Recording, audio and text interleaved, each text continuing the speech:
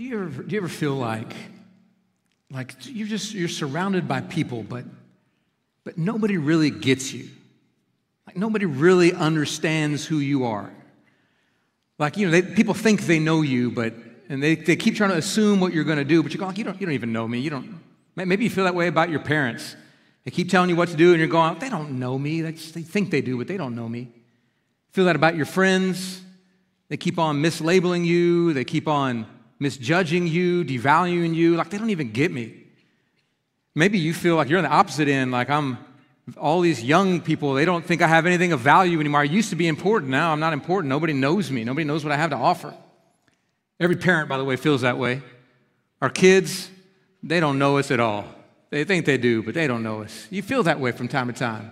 Rodney Dangerfield, I get no respect. You feel that way.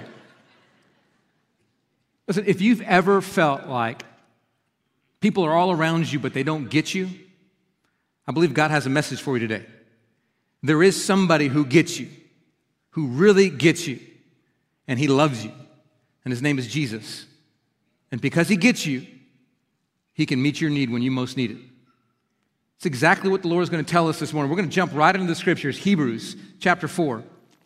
This is a sermon for all those who feel misunderstood and unknown and isolated and alone, how God wants to show us we are seen and known and loved. Hebrews chapter 4. Now we're going to read just 3 verses. The entire morning is going to be about 3 verses.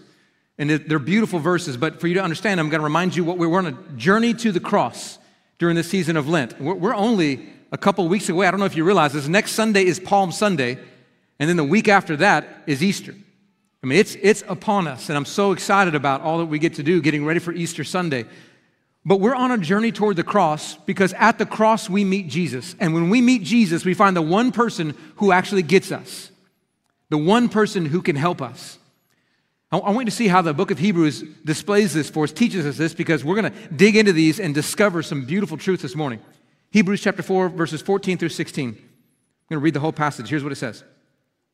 Since then we have a great high priest who has passed through the heavens, Jesus, the Son of God. Let us hold fast our confession.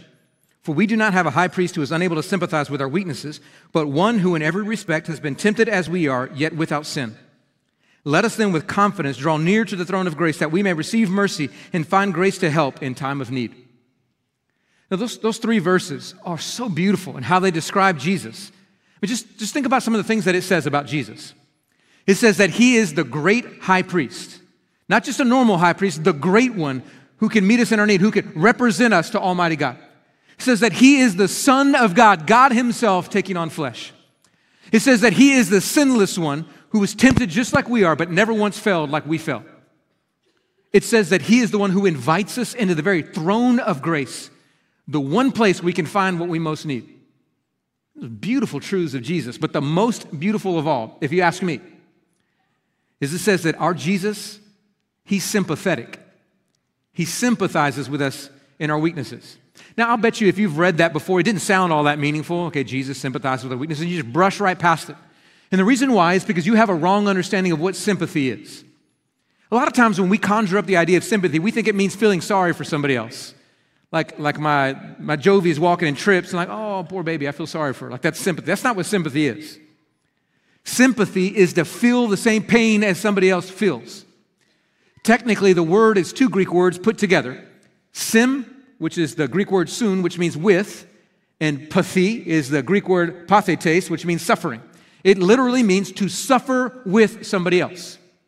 It's me saying, I know how you feel, and really meaning it. That's what genuine sympathy is. Has anyone ever said to you before, I know how you feel, and like you are certain they have no clue how you really feel? Like, doesn't that just tick you off when that happens? So I'm gonna confess something to you guys. Just remind you, I'm flesh and blood up here, and I have unhealthy thoughts from time to time. Anger can well up. So I had a dear brother of this church, don't worry, none of you guys in this room, but a dear brother in this church come up to me and try to sympathize with me. That just ticked me off, if I'm being honest. Now, their heart was right, but their methodology was pathetic. So if you were here last year, then you probably remember the fact that I had the worst injury of my life back in the end of October where I had a fall and it ripped my 3 hamstring tendons right off the pelvis bone. It's a horrible injury. And by God's grace, I mean, it's remarkable. Here I stand. You would never know I had that massive injury if you were to look at me now. I got a full release from the surgeon. He says it's attached to your heel. I just finished PT this past week. I can go on my runs again for the first time. And God has been so great to me over this past year. And I praise God for it. There's one person happy right over there for me. Thank you. It wasn't even my wife. I mean, that's just sad right there. But you know, when I first had the injury, the first couple of weeks, I didn't know if I would ever be able to walk again without a limp. I had gone to see a couple of doctors, surgeons, and one of them was like, I don't know if we can operate because it's right next to the sciatic nerve and there could be a lot of damage. And he was trying to kindly say, you're getting a little too old. It may not be good for you. And so I don't know if we want to do this. And I thought I might walk with a limp the rest of my life. I could walk, but I walk like this all the time, anywhere I went. And I thought that might be the way I walk the rest of my life. I'm never going to get to run again. I don't know what's going to happen with my life. And it scared the fire out of me. And in the middle of that season, that unknowing time, a dear brother of the church came up to me. And he's going, oh, man, Jason, I'm so sorry. I heard about your hamstring injury. I just want you to know, man, I know how you feel. A couple of years ago, I was going out for a run, and I pulled my hamstring. And like for 2 weeks, I couldn't run. But brother, man, I know it's tough. But don't worry. You're going to make it. I made it. You're going to make it. I know how you feel. You want to know how I felt? I felt like grabbing his chin and going right across his face. Again, I'm confessing. I'm getting it off of my chest right now. It's the inner life of a pastor here. I wanted to slap a sheep in the church because of what he said. How good of a shepherd am I? But in my mind, you don't know how I feel. My hamstring is dangling at the bottom of my leg, and your little pool, you think is the same thing. Give me a break. You do not know how I feel. You see, when you try to sympathize with somebody, but you don't really suffer with them, it just makes them mad. Even if it's not you, if you see it happening to somebody else, it still ticks you off. A dear friend of mine lost his wife after decades of marriage. And I heard somebody say something to him that just made me fuming mad. I wanted to form tackle the person. This person said to my dear friend, oh man, I'm so sorry I heard about your loss. I mean, I understand how you're feeling. I lost my cousin a couple of weeks ago and I'm hurting. And I want to say, listen, I'm sorry for your loss. I know that hurts, but that is not the same thing as losing a spouse over decades of marriage. I want to say, get out of here. Don't you try to help this guy. You don't know how he feels. It is not helpful. You've all experienced it before. Somebody says, I know how you feel, and you want to slap them because you know they don't know how you feel. In fact, when you try to sympathize with somebody, but you don't suffer with them, it's infuriating. But every once in a while, you find somebody who really does suffer with you, who really knows how you feel, and when that happens, there's divine power in that moment. I remember witnessing it. It was on a Sunday morning right here in this room. I wasn't preaching that Sunday. This was a while back. Pastor Gary was preaching, and he finished his sermon, and at the end of it, we had an invitation to go to the hospitality room outside, and I was the pastor who was over there at the time, and a family came up. It was a big old family, and they were all weeping. And they came up to me for prayer, and I could see the mom and dad, and they're weeping, and I could see some of their other children and some aunts and uncles and grandparents, and they said, Pastor Jason, would you pray for us? We tragically lost our son this past week, and we're hurting so bad. We feel like we're in the pit of hell right now, and we don't know what to do. Will you pray for us? And I was just overwhelmed. I was crushed by the look in their eyes, but I knew what to do. I knew I needed to go find Gary and Sandy Smith. Now, if you don't know Gary and Sandy, he was the pastor before me here for 25 years, my mentor, still a part of this church. And he and his wife lost their son tragically at the age of 13. By the way, I asked Pastor Gary if I could share this story, and he said absolutely. He shared it many times from this pulpit. They experienced the pain that every single parent is the worst nightmare of to think about. Losing a child. And I knew he was the only one, he and Sandy, to talk to this couple. So I ran and found them, and I said, Gary and Sandy, would you mind coming with me? Would you come just speak to this family? They need to hear from you. Let me tell you what I saw. I saw true sympathy. I saw Gary and Sandy come up to me and grab their hands and look them in the eyes. And it was like a miracle watching it take place because they knew exactly what to say and what not to say. And when they grabbed hands and they said, we know how you feel, you're going to make it, that family believed them because they'd been through it. When they prayed over them, it was like heaven descended upon the room because they could feel the pain, they could sympathize with it. And that family, they weren't completely healed, but they walked out stronger. because there was somebody who felt what they felt, who suffered with them. That's the power of real sympathy. And so when it says that Jesus sympathizes with our weaknesses, it means he has felt the burden of our pain and our suffering. He gets us better than anybody else. When Jesus says, I know how you feel, he means it. But just think about the life of Jesus for a moment, if you don't mind. Just think about what he endured. Some of you in here, you go, but I've been rejected hardcore by people who should love me. Well, let's talk about Jesus for a moment.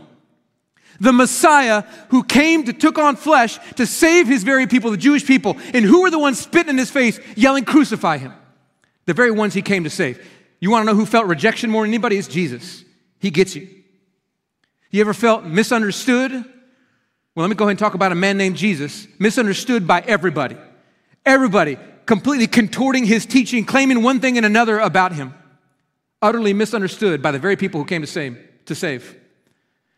What about those of you who feel unfairly labeled by your friends, by your parents? They speak things that aren't true about you. Well, let's talk about Jesus and how many times he was unfairly labeled. Both extremes. You got one side, they call him this crackpot, prophet, loony guy over here who's overly spiritual. And then another group saying, yeah, this dude's a glutton and a drunkard. I mean, he's mislabeled all over the place. If you feel unfairly labeled, trust me, he gets you. Yeah, but Jason, man, I've been abandoned by the people who should have cared for me, by a spouse, by a parent, by a child, been abandoned. Well, let's talk about Jesus for a moment. He has 12 disciples he's poured himself into, and in his moment of greatest need, what do? Hightail it, completely abandon him to be taken over by a Roman band and crucified. Trust me, he gets you if you feel abandoned. And if you feel double-crossed, like somebody close to you stabbed you in the back, well, let's talk about Jesus again. He gives his life to a man named Judas for 3 years, and Judas turns around, stabs him in the back for 30 pieces of silver. Hands him over to be crucified. Trust me, he gets you. Maybe you feel like you've been demeaned by other people, like they just keep putting you down. Well, let's talk about Jesus for a moment. Let's talk about the moment they put a purple robe around him and a crown of thorns and mocked him all hell, the king of the Jews, and punched him and said, oh, go ahead and guess, oh prophet, who hit you in the face? Nobody was demeaned more than Jesus. Trust me, he gets you. Yeah, but I've been humiliated. Okay, let's talk about Jesus. Stripped naked in front of crowds who jeered at him, then put on top of a cross where a passersby could spit at him and demean him. Yeah, he knows what it feels like to be humiliated. He gets you. You think about the worst possible emotional pain, he's felt it and more. The worst possible physical pain, he's felt it and more. The worst possible spiritual pain, being completely forsaken by his own Father whom he's been with for eternity. Trust me, he's felt it. When Jesus says, I know how you feel, he means it. He gets you. And here's the best part of that truth. Because he gets you, he can help you better than anybody else can help you. Because here's the good news of the gospel of Jesus. The one who gets you also contains the divine power of the Almighty to meet your need. It's exactly what verse 16 is talking about. Let's go back to that verse one more time. I want you to see the blessing of a God who gets us, who sympathizes, who suffers with us. Hebrews 4:16. Let us then with confidence draw near to the throne of grace that we may receive mercy and find grace to help in time of need. He says, let us then. That then is because of what he just said before. Because of who Christ is. Because he's our great high priest who can represent us to God. Because he suffers with us. Because we can trust him. Therefore, let us draw near to the throne of grace. The one place where all our needs can be met. Let us draw near with confidence. Listen, because he gets you, he can invite you into the one place you need help. And you know he will not turn you away. That truth, verse 16, is the greatest gift of the incarnation of Jesus Christ. That Jesus would take on flesh. Here's what I want you to know. The whole Bible up to this point, before the incarnation, before the Christmas story, when Jesus Christ takes on flesh, is a story of separation. Go read your Old Testament. Follow along in it, and you'll see pattern after pattern after pattern where the Israelites, the Jewish people, are scared to death of Yahweh God because he's so majestic, so glorious. They can't get near him. Even the way the temple is set up, it is set up to create separation.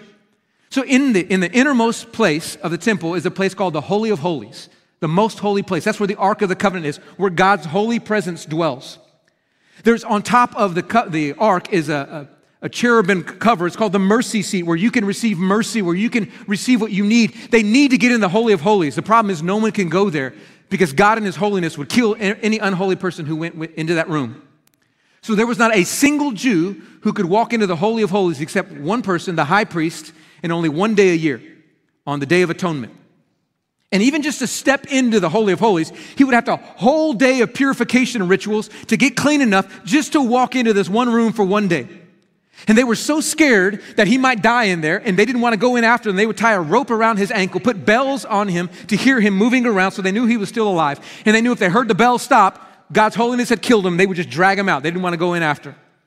Because you just can't get that close to the holiness of God. And right outside the most holy place is the holy place. Now, very few priests ever got to go into the holy place. That's where the table of showbread and the menorah and the incense altar were. And you had to be a priest chosen by lot just to get to go into the holy place. Most priests never got to go in. This is separation after separation because of the holiness of God. Outside of that was the courtyard of the priests, and that's where they would make the animal sacrifices, and they would slaughter the animals, and they would cleanse their hands. Only priests of the lineage of Aaron could go to that place. Separation. Right outside the courtyard of the priests was the courtyard of the Israelite men. They could walk through a bit, and they could stand and look at the priests doing the work, but they couldn't go up on the platform because the moment they stepped onto the platform, they would die right then because of the holiness of God. Right behind the courtyard of the Israelite men was a wall and a gate, and on the other side of that gate, separated from the inside, was the courtyard of the women. They weren't even allowed to go through that gate to see the priests work because they were thought if they would go in, they would die. And then behind the courtyard of the Israelite women was another wall and another gate, and on the other side of that, completely separated, was the courtyard of the Gentiles. The vast majority of us in this room, not born into the lineage of the Israelites, couldn't go anywhere near because they were step in, they would die because of the holiness of God. Layer after layer after layer after layer of separation. The one place they need to go is the Holy of Holies, and they just can't get there because if God and his divine presence were to be near them, they would die. The one place we need help and can get it, we can't get to. And God sees us in our brokenness. And he decides to do the unthinkable. He steps out of the Holy of Holies and takes on flesh and comes to us. And he doesn't do it in majesty and power and glory. He does it in soft, supple flesh. A little baby who needs his diapers changed, who needs his mother to feed him. Almighty God takes on flesh. Why? So we would no longer be afraid to approach him. So we would no longer be afraid of his holiness. So we would come to the one place where we can get our needs met. I saw this in a really unusual way a number of years ago. I was actually outside in the parking lot. If you go out east toward Dallas a bit, you hop over the admin building, we have that big old parking lot right out there. And it was a normal staff day in the middle of the week, and I was walking out there and getting in my truck to come home for lunch at around noon, and I saw this dog just running free in the parking lot. Now, you need to know this about me. I'm a dog lover and a cat hater. That's my temperament. I love dogs, and I have always had labs, and I think they're amazing, and if I see another dog, I'm going to want to help it. And I could tell it was groomed, it had a collar on, and it was getting way too close to Pioneer Parkway that runs right over here. And I knew what would happen if it got on Pioneer Parkway. And I didn't want that poor dog to be roadkill, and I didn't want some kid crying at home because their dog got hit. And I know I'd want somebody going to look for my dog if my dog got out, so I said, I better stop. So I get out of my truck, and I walk over toward the dog, and I go, okay, come here. Come on, come over here. And the moment I call for it, it darts right out into Pioneer Parkway. I'm like, come on, dog. Car's all swerving out of the way. And then it goes over to the median and then goes into the other side of traffic, which is eastbound heading toward Dallas. So I'm like, golly. So I get in my truck. I call Virginia. I'm running late for lunch. I got to get this dog. And so I go over down to this intersection at Pioneer and Fielder. And I flip a U-turn and I come back this direction. And I'm driving slowly because the dog is in the middle of the road and I'm trying to keep the rest of the traffic from hitting it. Finally, it goes over to the other side where there's a church and there's a field over there. And I see it in there. So I pull over to the side and I realize this dog is skittish. So I'm going to have to be really calm. So I get out of my truck and I get down real low. You do what you're supposed to do. If you know dogs, you're supposed to real high pitch. Come here. Come here, baby. Come here. I got you. I'm not going to hurt you. Come on. You got to be gentle, right? I'm being as gentle as can be. And the dog is finally kind of crawling toward me. Gets about 10 feet away. I Like, that's a good boy. Woof, darts right off, right back into traffic. I'm like, you dumb dog. I'm trying to help you. And about 20 minutes, I'm over there trying to get this dumb dog to come to me. Finally, it darted off back into the grounds behind a building. I didn't see where it went. I had to give up. I knew I wasn't going to be able to help it. And I was just ticked. I get in my truck to drive home, and I'm upset because now I'm hungry, I'm late for lunch, and I didn't help the dog. And I'm sort of going, like, this would be a really good time to be serious black, like to be able to just change for a little bit, become a dog just for a second so I could help that dumb dog out. Because if I could just come up there and just bark, smell like him for a little bit, just say like, I'm not trying to hurt you, brother, I'm trying to help you. If I could just be a dog for a moment to help the dumb dog out, that would have been spectacular. And I'm driving home pretty ticked that I couldn't help the dog. And as I'm driving home, the Lord just drops this bomb on me. He goes, Jason, can't you see that's exactly what I did for you? You were that dog darting out in the middle of the street. You were that dog scared. I came to you trying to express my love for you, and you kept running from me because you were afraid of me. And Jesus did what I could not do. He became a dog to save a bunch of dogs. But let me tell you about the incarnation of Jesus. When he became a dog, it wasn't like Sirius Black. He couldn't change back and forth. He kept that dog status. He became a dog to save dogs, and he stayed a dog. One of the craziest messages of the incarnation is that he took on flesh, and he never let it go. Right now, he is up at the right hand of the Father in flesh, praying. Because you remember, he had a glorified body when he was resurrected. The first fruits will all have a resurrected body like his. He has flesh right now. He became a dog and stayed a dog to save a bunch of dogs who didn't deserve it. He knew there was no way we would come. See, he came originally. Sometimes we wonder, like, why doesn't Jesus just come in power?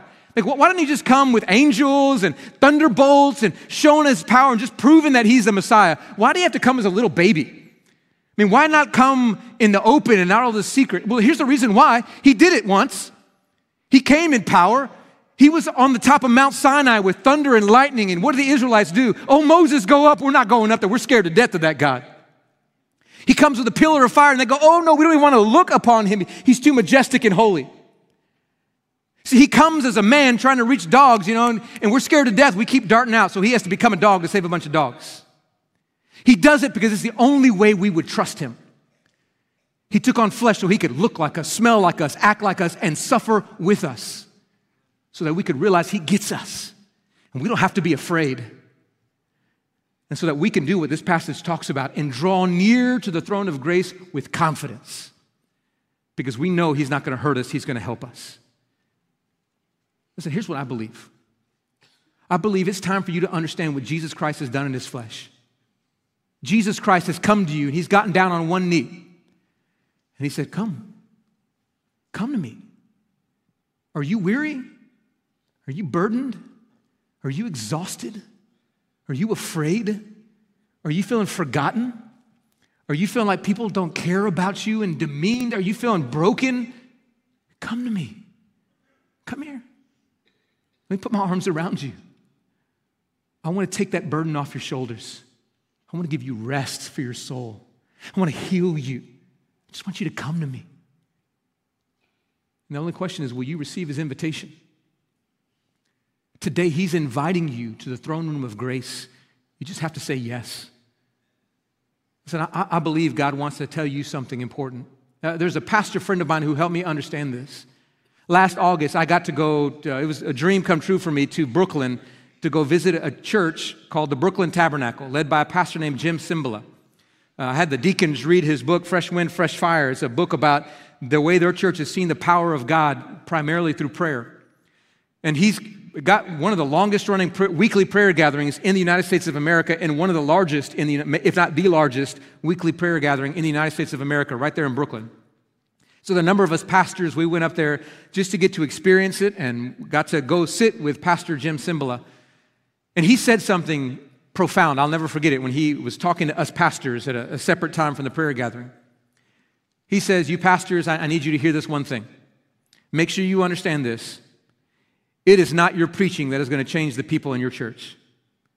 It is not you speaking strong theology, long, loud messages, having great programs that is going to save people. It is the throne of grace that will save people. And pastor, all you need to do is invite people to the throne of grace. And that's where God will bring healing. And I want to say that to you today. my words cannot heal you. This sermon, or any sermon any preacher could ever preach, cannot change your past. It cannot secure your future. It can't heal your pain. It can't heal your body. I have no power. This building has no power. These ministries have no power in and of themselves. But I know the one who does have power. His name is Jesus. And I want to invite you to him this morning. I believe God is calling you to the throne of grace where you can receive what you most need from him. And you don't have to be afraid. He's calling you to him. I want to reiterate what this says, because I believe there are some of you who have needs here this morning. And he says, I want you to draw near then with confidence to the throne of grace so that you may receive mercy and find grace to help in your time of need.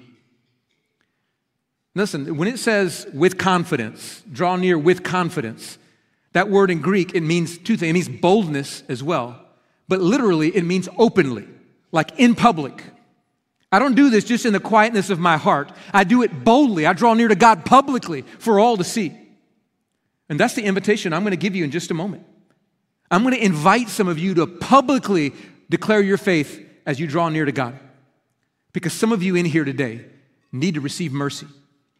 There are some of you who came to this church and you feel so much guilt and shame because you have sinned and you know it. You have disobeyed God. You have something in your heart that burdens you. And you're wondering if God is angry with you. If you've just, that's the straw that broke the camel's back. Maybe God's done with you. And what you need to know is our God is a God of mercy, but you got to draw near to him to receive his mercy. And these steps right here are going to become your altar. This is going to become the throne room of Almighty God. Not because of these steps. There's no power in the steps, but there's power in your faith. And if by faith you draw near to God publicly and you come bow down and confess your sin, then you will walk out of this place freed from that sin. If you confess your sins, he is faithful and just to forgive you of all your sins and to cleanse you from all your unrighteousness. 1 John 1:9 tells us that truth. And maybe you're going to need to come to this altar of mercy. Confess your sin and say, oh God, forgive me. Forgive me for my sin. Forgive me for my bitterness. Forgive me for my brokenness. Forgive me for that action. Forgive me for not believing, whatever it may be. And you walk out of here with mercy upon your shoulders instead of that weight. Or maybe you have need and you need grace to help in your time of need. Listen, he doesn't quantify the level of need. He doesn't say when you hit this threshold of need, then you can come into the throne room. He says, whatever needs you have, if it's the biggest need in the world, God can handle it. If it's the smallest need in the world, God cares about it. You just need to bring your need to the throne. And you'll find grace, and he'll supply it. The Lord says that he'll meet all of our needs according to the riches and glory in Christ Jesus. Philippians 4:19, you can trust that he will meet your needs. But you got to draw near to the throne and present those needs. We're going to have prayer team members who are around here. And the reason we're going to be down front and around is because, like I said before, there's a public nature to this. There's a boldness which you walk out over here, grab somebody else's hands and say, this is my need. Would you take this with me before the throne so I can receive the help I need in this time? But you got to be willing to be bold, confident, open. So I'm going to invite you in a moment to do that. But listen, I also know there are some of you who are here, and what you most need to do is you need to make the confession of faith in Jesus Christ. I hope you saw verse 14. We started with this one. Since, therefore, we have a great high priest who has passed through the heavens, Jesus, the Son of God, then it says, let us hold fast our confession. Let me tell you what this is saying. Before we ever dare walk into the Holy of Holies, there's a confession we need to make. And let me tell you what that confession is. It has three parts. It's not complicated. The first confession is, oh God, I don't deserve to be in your presence. I'm a broken sinner. I've rebelled, I've screwed up. God, I've wrecked this life you've given me. I've failed you, and I confess it, I admit it. You have to own your need before you'll ever come into the throne of grace to meet your need. That confession is a confession of sin and brokenness. But the second part of that confession is a confession of belief that Jesus Christ can actually save you. He was a real human who died on a real cross, rose from a real grave, and therefore he has real power to save you from your sin. You don't have to walk out of here carrying that sin. It can be absolved and erased from you. You confess your belief in Jesus' power to forgive you. And then the last confession is a confession of ownership. You say, you become my Lord and my master. You become my great high priest. You tell me what to do and I'll do it. I give myself to you. Romans chapter 10, verses 9 and 10. If you confess with your mouth Jesus is Lord and believe in your heart God raised him from the dead, you will be saved. For with the heart one believes and is justified, and with the mouth one confesses and is saved. What he's saying is today can be the day when you confess with your mouth that Jesus is your Lord. He has forgiven you of your sins, and you can walk out of here saved. You can even do it online right now in your home. You don't have to be in the room. That's how good our God is. But you have to approach the throne of grace and be willing. And just like I talked about before, there was a public nature of that drawing near, that confidence. There's a public nature in confession.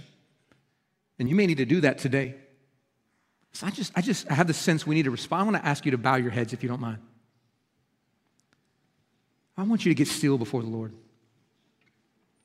I wonder if there aren't some of you who are here and you need to talk to the Lord right now. So he can hear you right now, even the thoughts of your heart. You don't even have to say it out loud. You just have to mean it by faith.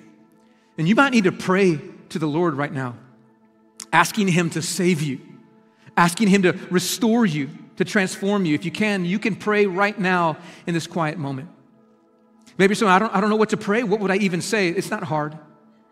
I'm just going to prompt you on what you can speak to him in your own heart.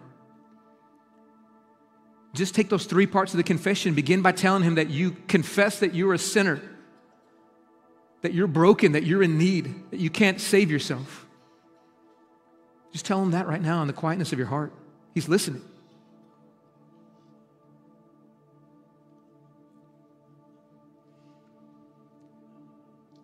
And then just tell him that you believe Jesus has the power to forgive you of your sins. Tell him that you want him to save you and to wash your sins away. Just invite him to cleanse you. Right now, he's listening to your heart if you just talk to him.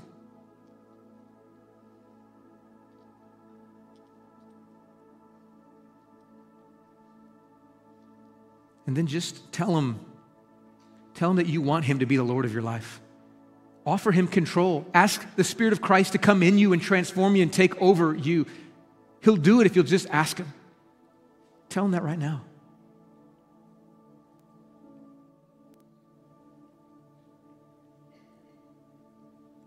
Oh God, hear the prayers of your people. In Jesus' name, amen. Listen, I want to invite you all to stand up right now if you don't mind. I want to invite our prayer team to come spread around the room and our staff. I want to remind you, you have a throne.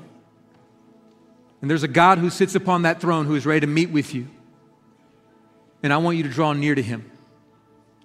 If you need to draw near to receive mercy, to confess sin, you don't even have to come to a priest or a pastor. You can go right to the Lord. You can bow down on these steps and say, forgive me for this sin. I need your mercy. You could draw near to the throne and receive mercy. Or maybe you have a need this morning and you want to draw near to the throne to receive your grace to help you in your time of need. Doesn't matter how big or small, but you need to do it publicly with confidence. You draw near and you let one of us know, and we will cry out to God on your behalf. Or maybe today's the day where you're willing to confess. You're saying, I'm telling the world I'm ready to trust in Jesus Christ. I prayed that prayer with you, Jason. I follow those promptings. I'm ready to trust in Christ. Well, it's time to be public in that confession. You let us know. And we'll take you over to the side and counsel, make sure you understand the gospel. And then we'll give you a t-shirt that says Jesus in my place. And you'll get a chance to express your faith publicly in baptism. The old you dead and buried, a brand new you coming with eternal life. That confession can happen today, but it requires the boldness to step out and come let one of us know. So I'm inviting you to the throne of grace where God can meet you and you can meet him. You respond now as you need to.